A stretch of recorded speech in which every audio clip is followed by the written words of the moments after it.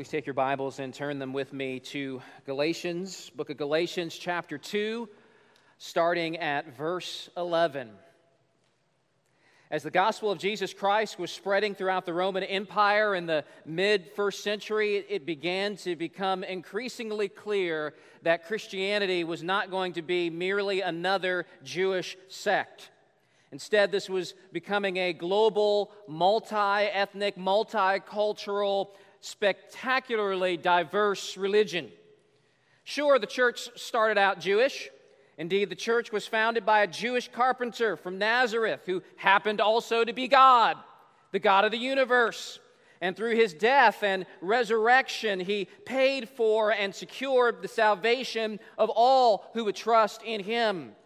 And this resurrected Jewish carpenter turns to his fearful small band of Jewish followers and tells them to take this good news into the world. You'll start here in Jerusalem, but eventually this message will spread to the ends of the earth. And in the process of global gospel expansion, the message spreads into the Gentile region of Galatia through the Apostle Paul, and many people believe, and many churches are established. But in the wake of that, a cult from Jerusalem emerges, known as the Judaizers, and they preach another gospel to the Gentiles that says, you aren't saved by faith in Christ alone, you also must become a Jew. You've got to be circumcised. You've got to follow the Jewish dietary laws. You've got to observe certain Jewish holy days. They take a gospel that's meant to be multicultural and multiracial, and irony of ironies, they pervert that, and they say to actually be a real Christian, you got to become just like us. But these Judaizers, who attempted to drive a wedge between Paul and the Jerusalem apostles, suffered a serious setback, as we saw last week when we looked at verses 1 through 10, where Peter, James, and John, the pillars of the Jerusalem church, they stand in unity with Paul. They endorse his apostleship. They clarify that Paul's gospel is exactly the same as what the Jerusalem church preaches, and that a Gentile does not have to be circumcised to be saved and regarded as part of God's people. But the battle is not over. The defense of the gospel is never a one-and-done thing. The gospel is always under attack, and if we are not vigilant, we may find that the most significant undermining of the gospel comes not from nefarious mustache-twirling villains outside the church, but from ourselves. So why don't you stand with me now as we read together the Word of God. We stand in recognition and honor that this is the Word of the living God. And let's see what happens next in our text. Galatians chapter 2, starting at verse 11. We'll read on down through verse 14. When you see the name Cephas, by the way, in this text, that refers to Peter, the Apostle Peter. And this is Paul writing under the inspiration of the Holy Spirit. He says, "But when Cephas came to Antioch, I opposed him to his face, because he stood condemned. For before certain men came from James, he was eating with the Gentiles.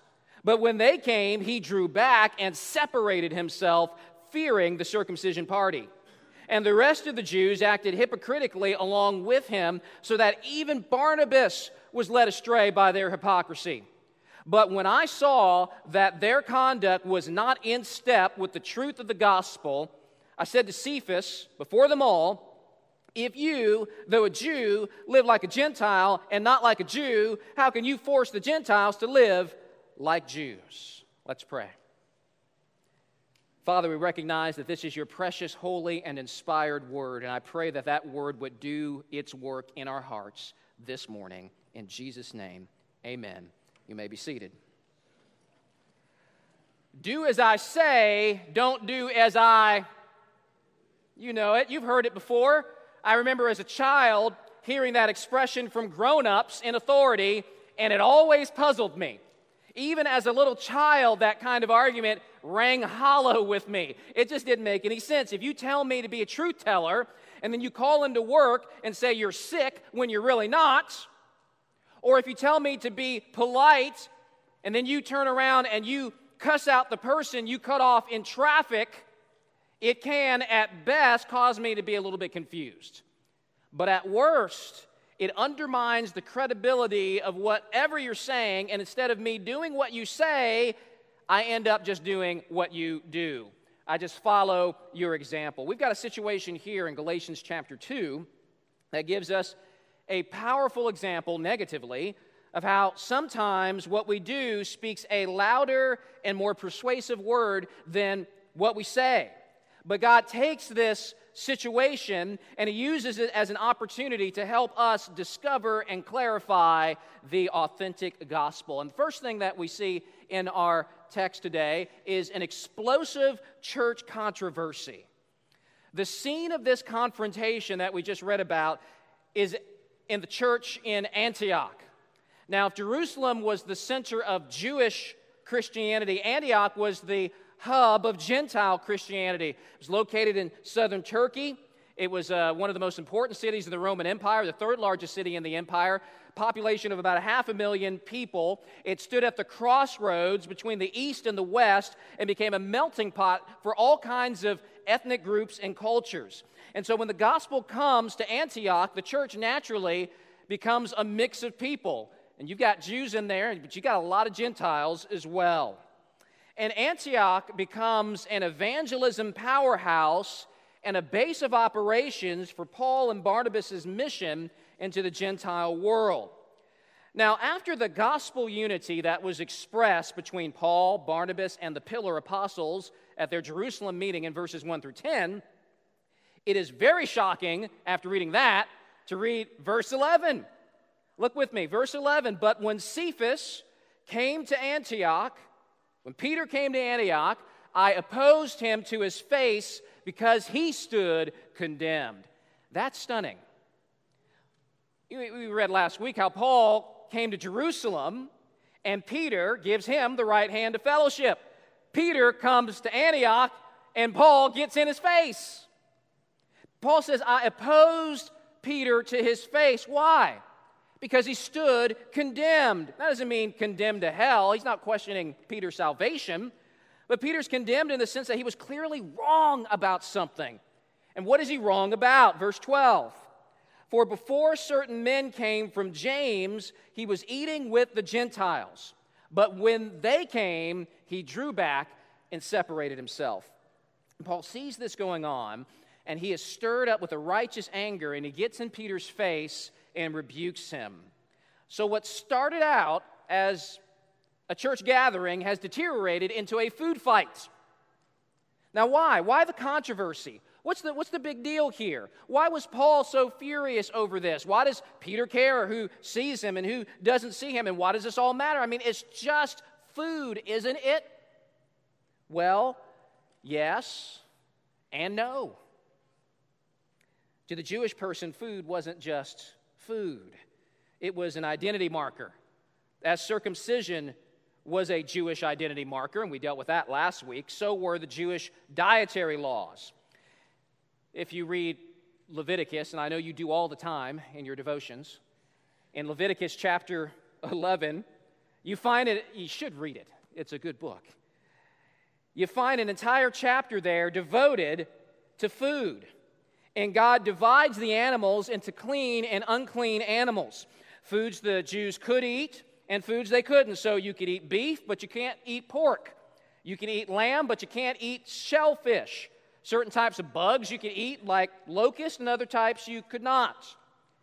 And for a Jew to eat a prohibited food would render him ceremonially unclean. He would be considered defiled. Now, Leviticus is big on this concept of clean and unclean. And the idea is that being unclean is a barrier between you and God. And so you'll find throughout the Old Testament law ways that one might be made clean again after being defiled, whether that's through washing or waiting a period of time or some other means. And all of this is illustrative of the fact that God, being clean, being holy, cannot have anything unclean or defiled in His presence. And to be in right relationship with God, one must be made clean. And these and other Old Testament laws were designed to make Israel very distinct and very peculiar on purpose. They were to live in such a peculiar way that the nations would take notice and come and see. And through that, the nations would learn about the Lord. And sometimes outsiders would join with Israel. And when they did, they would adopt identity markers, such as circumcision and the food laws, as they identified with Israel and her God. What's more, while Israel on the one hand was to be a light to the nations, on the other hand, she was also to avoid intimate entanglements with the pagan nations because God knew that Israel was prone to idolatry. And what they needed was a degree of separation from the nations to maintain her distinctiveness. And therefore, the food laws served as a kind of protective barrier because nothing brings people together like food. We're Baptist and we understand that. We do that once a month. We have our fellowship meal. Maybe we should do it more than once. A meal is a sign of fellowship. It's a sign of oneness, of being knit together by bonds bigger than themselves. But food is also divisive. It's hard to really bond with others if you can't even share meals together. And the food laws provided a degree of separation between Jew and Gentile. But sadly, those laws became a basis for a kind of racial superiority where many Jews began to look down on Gentiles, on non-Jews, with a smug kind of arrogance. It wasn't just those foul, unclean pigs and shellfish that I despise, but it's those filthy, uncircumcised, swine-eating Gentiles also. And from that sprang up all kinds of man-made regulations and traditions. Jews regularly practiced ceremonial hand-washing out of concern that their hands may have unwittingly touched a Gentile or something belonging to a Gentile. Anything a Gentile touched was to be regarded as unclean. What's more, a Jew wouldn't even eat their own kosher foods at the same table as a Gentile, lest there be some cross-contamination and a Jew might accidentally become unclean. And so many Jews would restrict their associations with Gentiles as much as humanly possible. So now, fast forward now to the first century church, and you can see the problem. One of the biggest challenges of the early church was that Christianity was growing beyond its Jewish roots, and now Gentiles were coming in also. And for many Jewish believers, the question was, what do we do about this? 2,000 years later, in our Gentile Western culture, we don't appreciate the struggle here that many of them would have faced. What do we do about this? How do we handle this in light of our heritage, in light of the things that God told us to do in the Torah? This has been our way of life for over 1,000 years. And we know that the Judaizers have a solution. We've been talking about that for weeks, right? The Judaizers are like, well, it's easy to solve this problem. They just need to become like us. The Gentiles need to do what we do. They need to live how we live. They need to eat how we eat. If they do that, they're in. If they don't, they're out. And in the first part of Galatians 2, as we saw last week, we saw that Paul, Barnabas, and the Jerusalem apostles rejected that solution in favor of the authentic gospel. But affirming something with your mouth is one thing. Actually living it out is something altogether different. And so we move from an explosive church controversy to a leader's compromising cowardice. Back to verse 12. For before certain men came from James, he was eating with the Gentiles. Peter evidently arrived in Antioch from Jerusalem for an extended visit, maybe to encourage them, check up on them, get to know them. And while he was there, he was regularly enjoying table fellowship with the Gentiles. That was part of his custom, his practice. That changed when certain men from James came, men from the Jerusalem church where James was the pastor. These guys show up, and suddenly Peter's behavior dramatically changes. Again, verse 12, when they came, he drew back and separated himself, fearing the circumcision party. Now, Acts chapter 15 appears to reference some situations connected to what we're seeing here in Galatians chapter 2. For example, Acts 15 verses 1 and 2 says that some false teachers came down to Antioch from Jerusalem and had a run-in with Paul and Barnabas, and these men were pushing salvation through circumcision.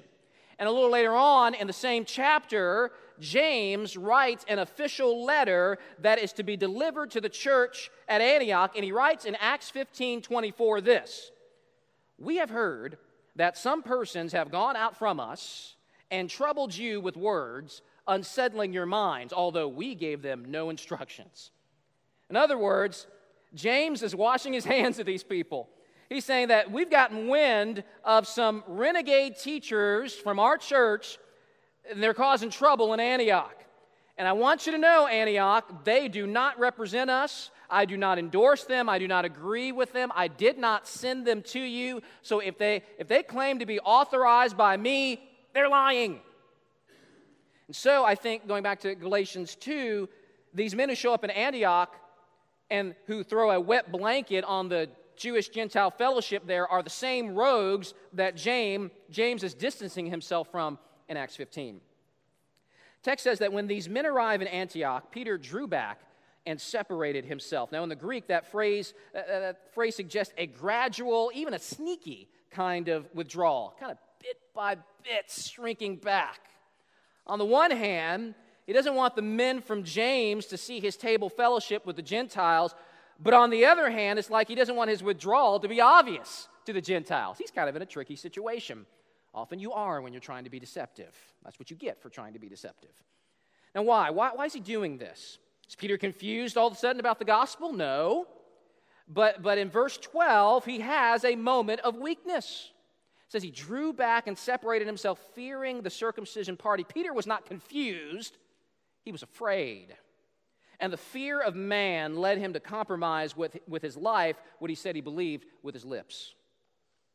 Maybe he was afraid of his reputation back in Jerusalem where a lot of the hardliners were. Afraid of what other people would think when the word got out that he was sitting around elbow to elbow eating with Gentiles. Maybe he was just sick and tired of the Judaizers and just didn't want the hassle of dealing with them in the moment. This is going to be just a really bad day, a really bad week if I stick around with the Gentiles right now. So I'm out of here. But regardless of what's going on, he's driven by fear, and that fear drives him to protect himself. And how does he protect himself? By throwing his Gentile brothers under the bus. Because you never sin in a vacuum. Sometimes people try to justify their sin by saying, it's not going to affect anybody else. If I'm hurting anyone, it's just me. It's my business. It's no one else's. Peter, in that moment, wasn't thinking of the ripple effects of his sin. Peter was just thinking about Peter. That's how sin works. What's the payoff for me? What's the kickback for me? But whenever you sin, it's like setting off a grenade. And those closest to you will get caught in the shrapnel of your sin one way or another. And it will affect others. It will hurt others. Like surely it hurt these Gentile believers who are sitting around now wondering, what happened? Why did Peter abandon us? Why is he shunning us now? And our sin can also hurt others in that we can pull them into our sin with us. And so you see in verse 13, that's exactly what happens. And the rest of the Jews acted hypocritically along with him. The Gentile Christians are left scratching their heads, wondering what in the world is going on.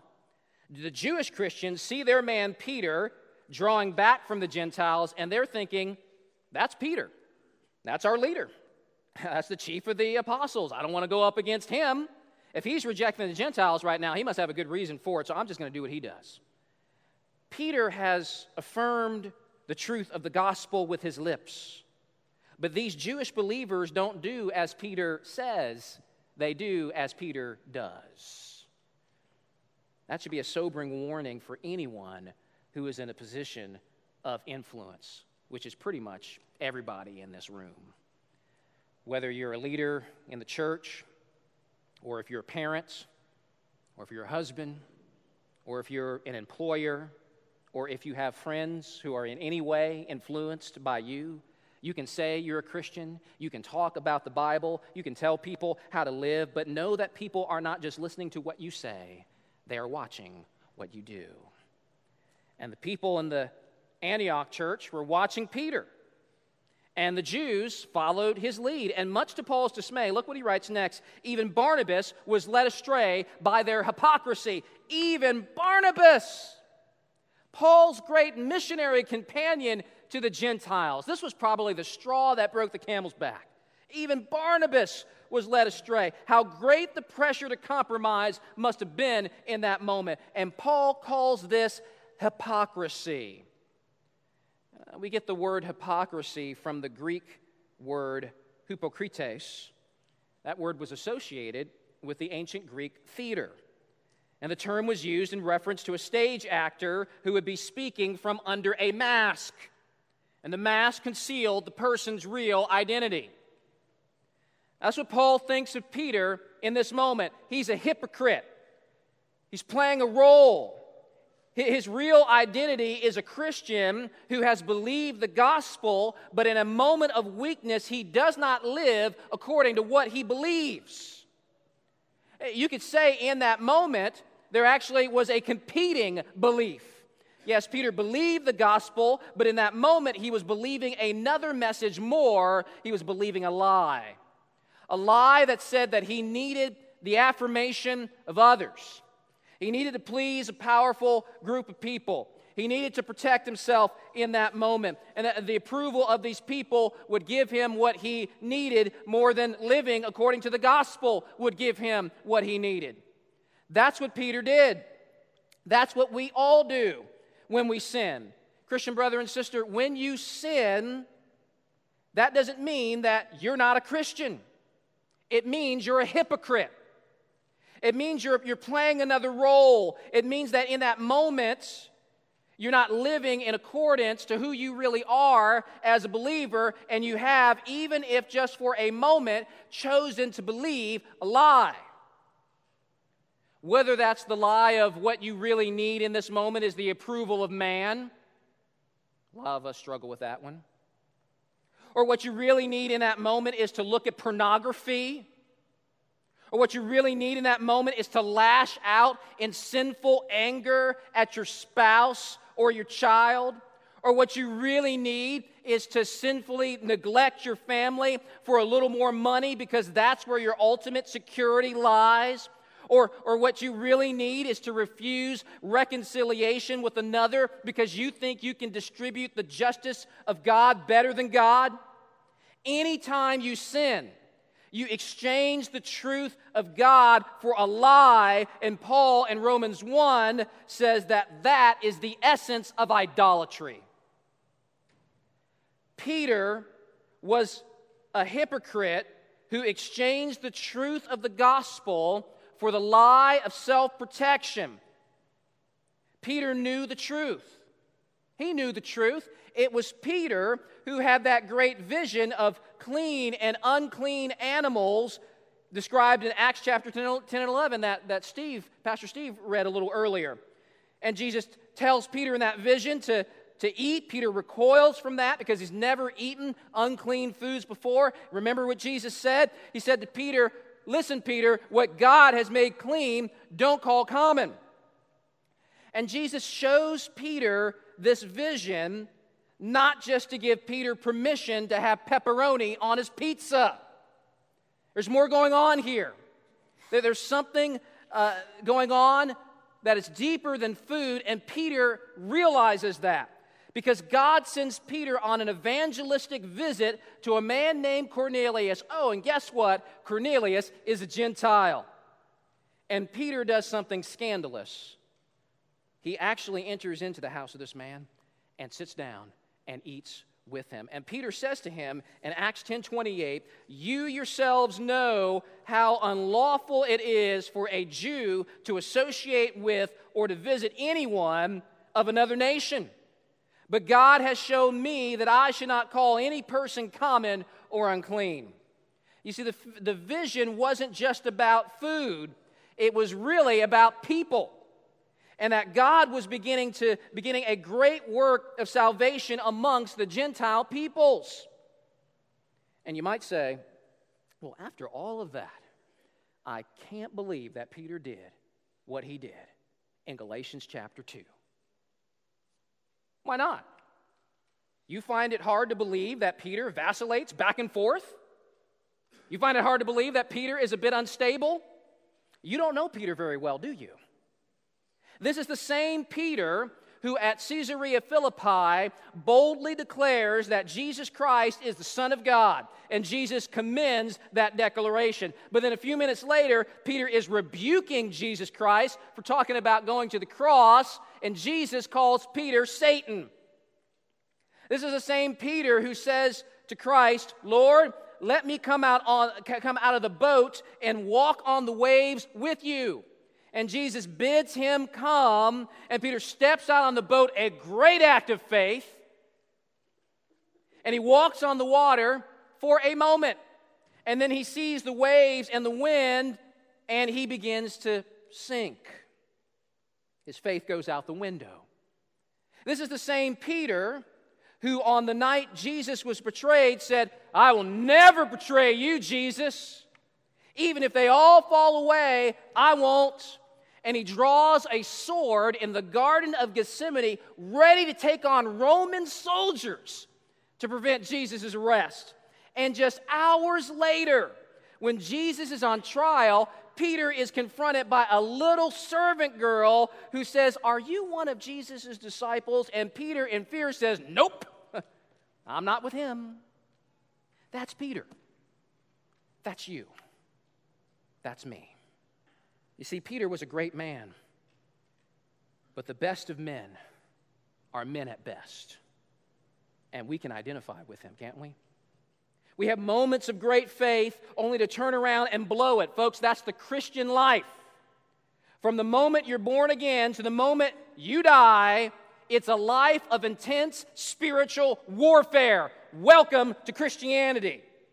Now, Scripture teaches, for our encouragement, that there is growth for the believer. There is a general upward trajectory towards holiness.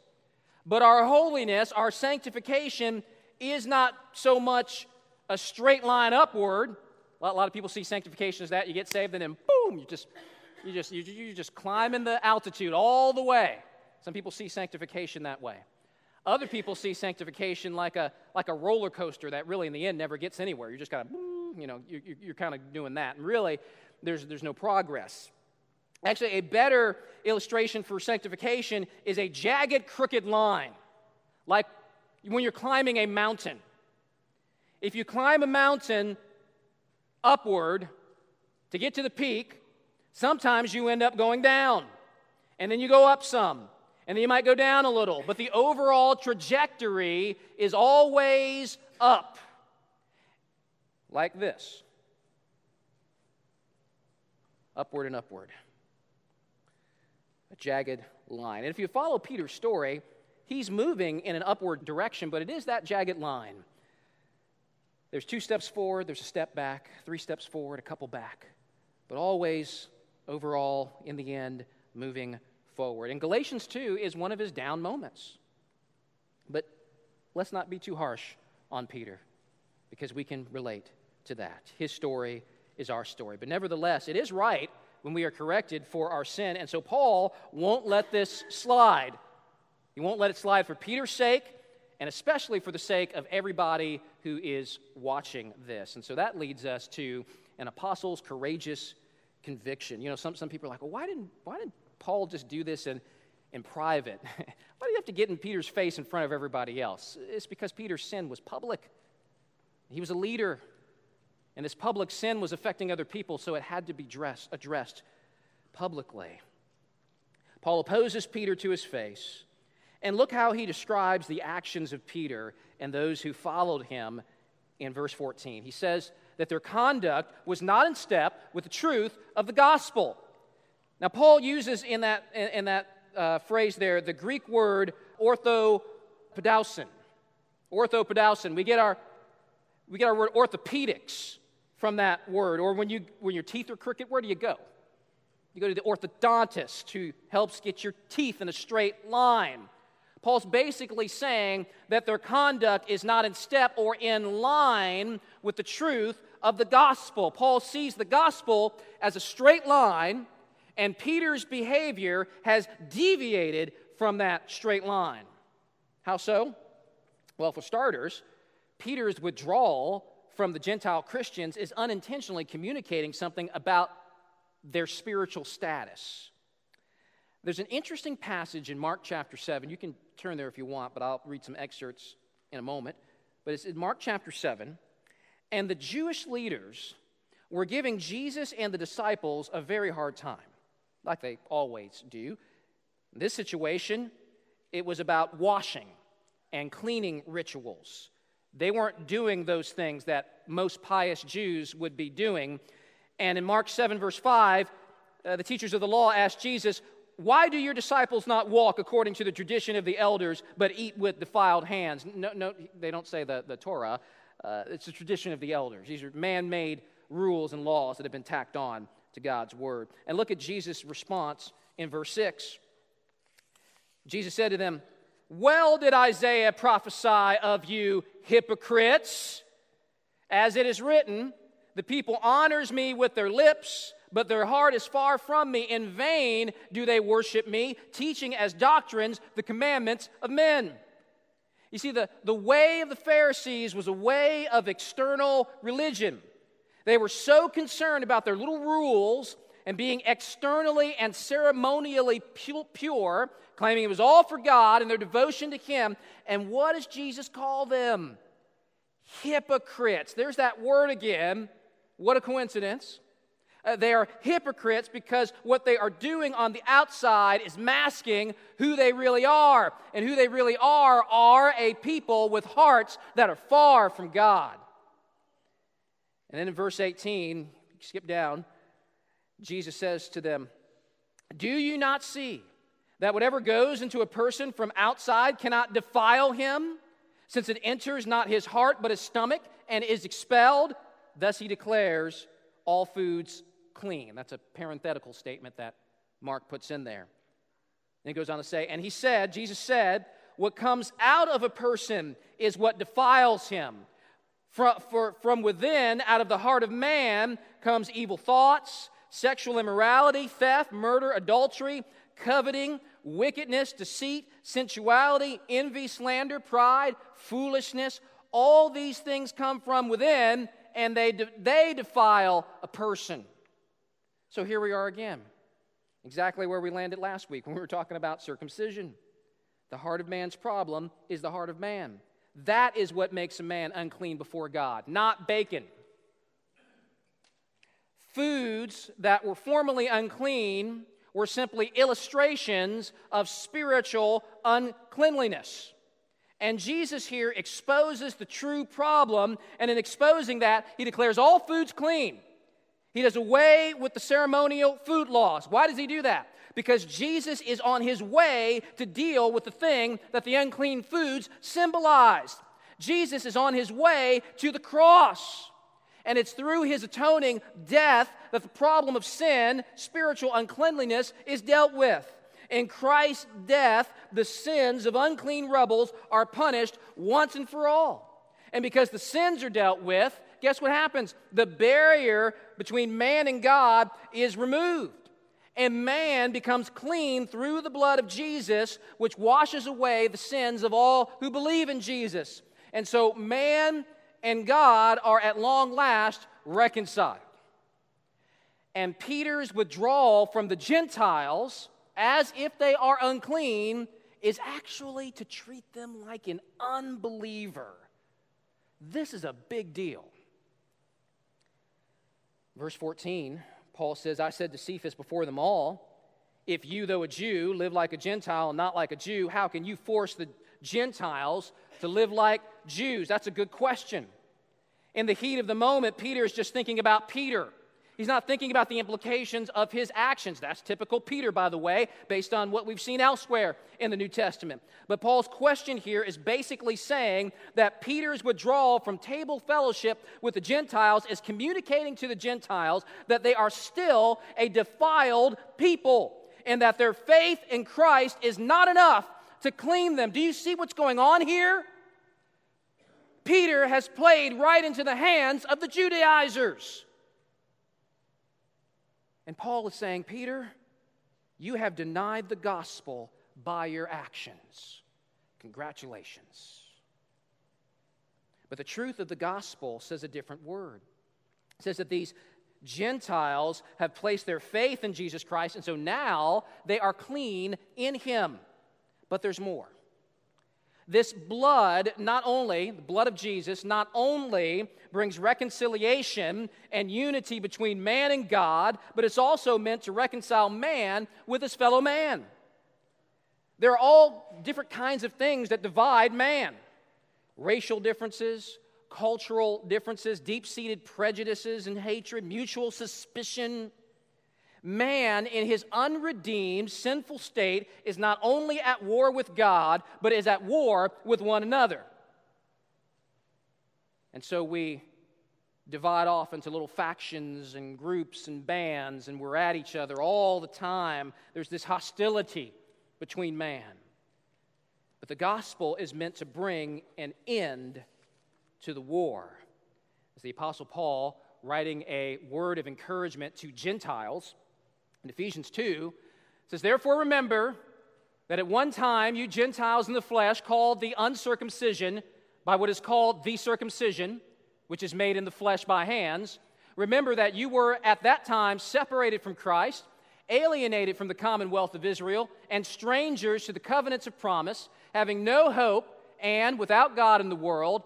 But now, in Christ Jesus, you who once were far off have been brought near by the blood of Christ. For He Himself is our peace, who has made us both one and has broken down in His flesh the dividing wall of hostility by abolishing the law of commandments expressed in ordinances, that He might create in Himself one new man in place of the two, so making peace, and might reconcile us both to God in one body through the cross, thereby killing the hostility." Isn't that a wonderful set of verses? Absolutely beautiful.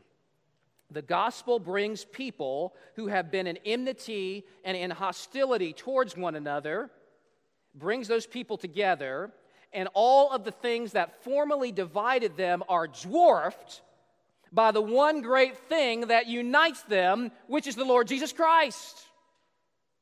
Peter's withdrawal from table fellowship with the Gentiles, which probably also included withdrawal from having the Lord's Supper with them, sent a message saying, maybe there's two peoples of God.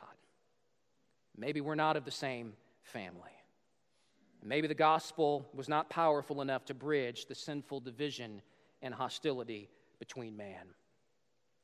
And yet, Paul writes in Ephesians chapter 3 that the Gentiles are fellow heirs, members of the same body, and partakers of the promise in Christ Jesus through the gospel.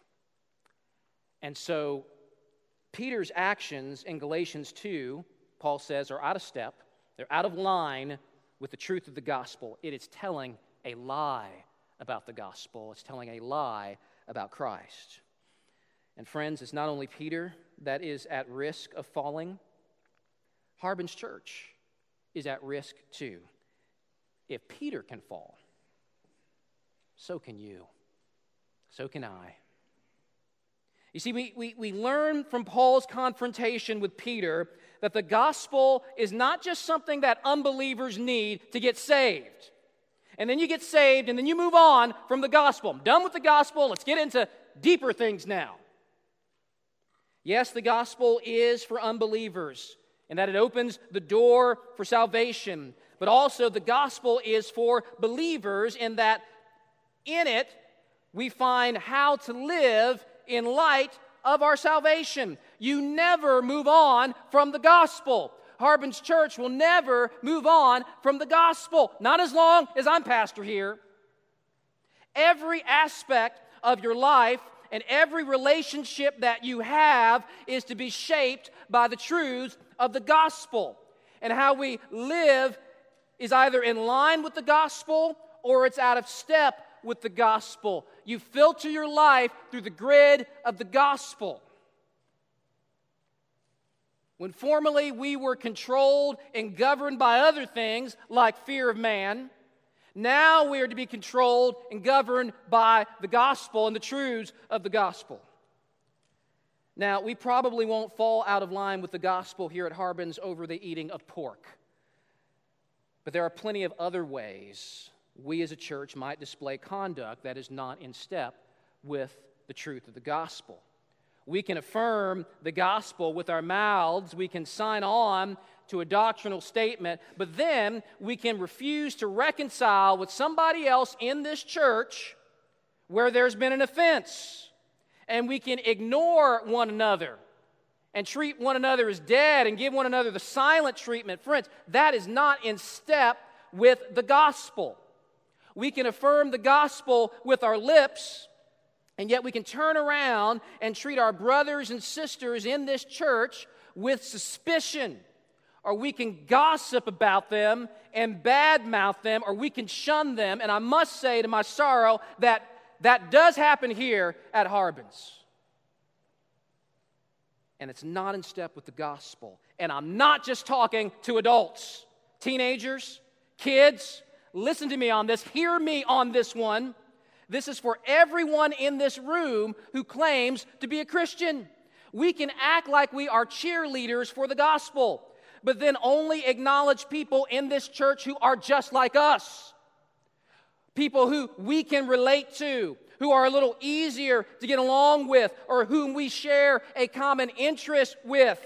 And we can withdraw from Christians who are not like us and refuse to try to build loving bridges to them. And my fear is that what I'm saying right now isn't being heard by anybody because we don't think it's a really big deal. Or we're thinking about how this applies to somebody else in this room, but not to ourselves. And what will break my heart is that no one will leave here today considering how he or she might live in such a way that better walks in line with the truth of the gospel. Don't waste the past 45 minutes. Don't waste it because we don't think it's important or relevant to us personally. Jesus thought it was pretty relevant. Jesus prayed for the unity of the church in John chapter 17. He prayed for us. And he prayed in John 17:21 that they may all be one, just as you, Father, are in me and I in you, that they also may be in us, so that the world may believe that you have sent me. Jesus says that the unity that Harbin Church has in Christ will actually result in people believing that Jesus Christ was sent from God. That's pretty huge. That's pretty relevant. That's something we need to be thinking about all the time as a church body. This has evangelistic implications. A lot is at stake in whether or not we are committed to living in step with the truth of the gospel. But at the same time, let's remember that the unity that we struggle for will never be perfect in this age, because you will never be perfect in this age, and neither will I. And so part of the unity we are to have now is not expressed in all of us being perfect to one another all the time. Instead, it's expressed in patience and grace and forgiveness and long suffering. Or as Paul says in Ephesians 4, being kind to one another, tenderhearted, forgiving one another as God in Christ forgave you. You see, that's letting your life be shaped by the gospel. You see, like Old Testament Israel, the church is supposed to be a strange and distinct and peculiar people in how we live. But our identity marker isn't circumcision or food laws. It's supposed to be the love we have for one another. It's supposed to be a strange love, a peculiar love. We're not supposed to be like everybody else. If an unbeliever got to know the congregation, they should see something. What is going on there? That's not what I see in the office. That's not what I see in my life with my people and my friends. Something's happening at that church that I've never seen before. And the love that we are to have for one another through the unifying power of the gospel speaks a word to the world about the truth of the gospel, that it's real. that it really does have power. I find it striking that, according to Acts chapter 11, believers were first called Christians, guess where? In Antioch. Not in Jerusalem. In Jerusalem, believers were called followers of the way, and there's nothing wrong with that. That's great. Jesus said, I am the way. But they're first called Christians in Antioch. One commentator writes that a new reality had come into being with this new called out company of Jews and Gentiles whose identity and self-definition centered neither in their Jewishness nor their Gentile character, but rather in their common devotion to the one in whose name they shared a common meal. Thus they were called Christiani, folks of Christ. Friends, our church, like any church, is under risk of division, of factions. But can we, through the power of the Spirit, uphold the truth of the gospel and attain greater levels of mutual love and unity, not just for our good, but for the good of the world who might come to believe that Jesus is from God, because in us all lesser distinctions have faded into the background and we have become known simply as Christiani, folks of Christ, where the first thing we see in one another is not how we're different, but how we're one. Now, as we struggle towards better unity now, let's take hope that one day that perfect unity that we all long for will indeed come.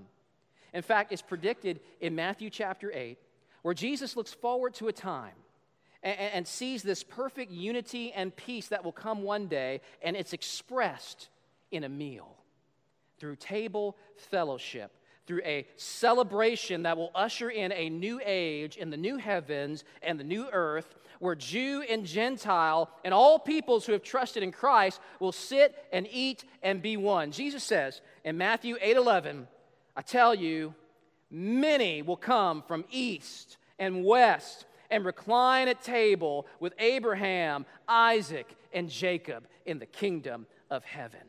And I say, amen to that. Come quickly, Lord Jesus. Let's pray. Father in heaven, thank you so much for your holy and inspired word. Father, I pray now that the Holy Spirit would apply that word to our hearts. Father, help us now to be humble. Help us now to not think of our neighbor or think of somebody else in this room, but how the word applies to us in our hearts, in our lives, how we have fallen short, and how we have room for growth. Father, would your Holy Spirit work through your word in that way? And Father, would you help Harbin's church move another step closer to attaining the kind of gospel unity that gives glory to God and testifies to the truth and the power of the gospel. We will not get there without you. But I thank you, Father, that you are here and that the Holy Spirit is dwelling in many, many people in this room. And so, Father, we put our hope in the work that you will do through us and in us. In Jesus' name, amen.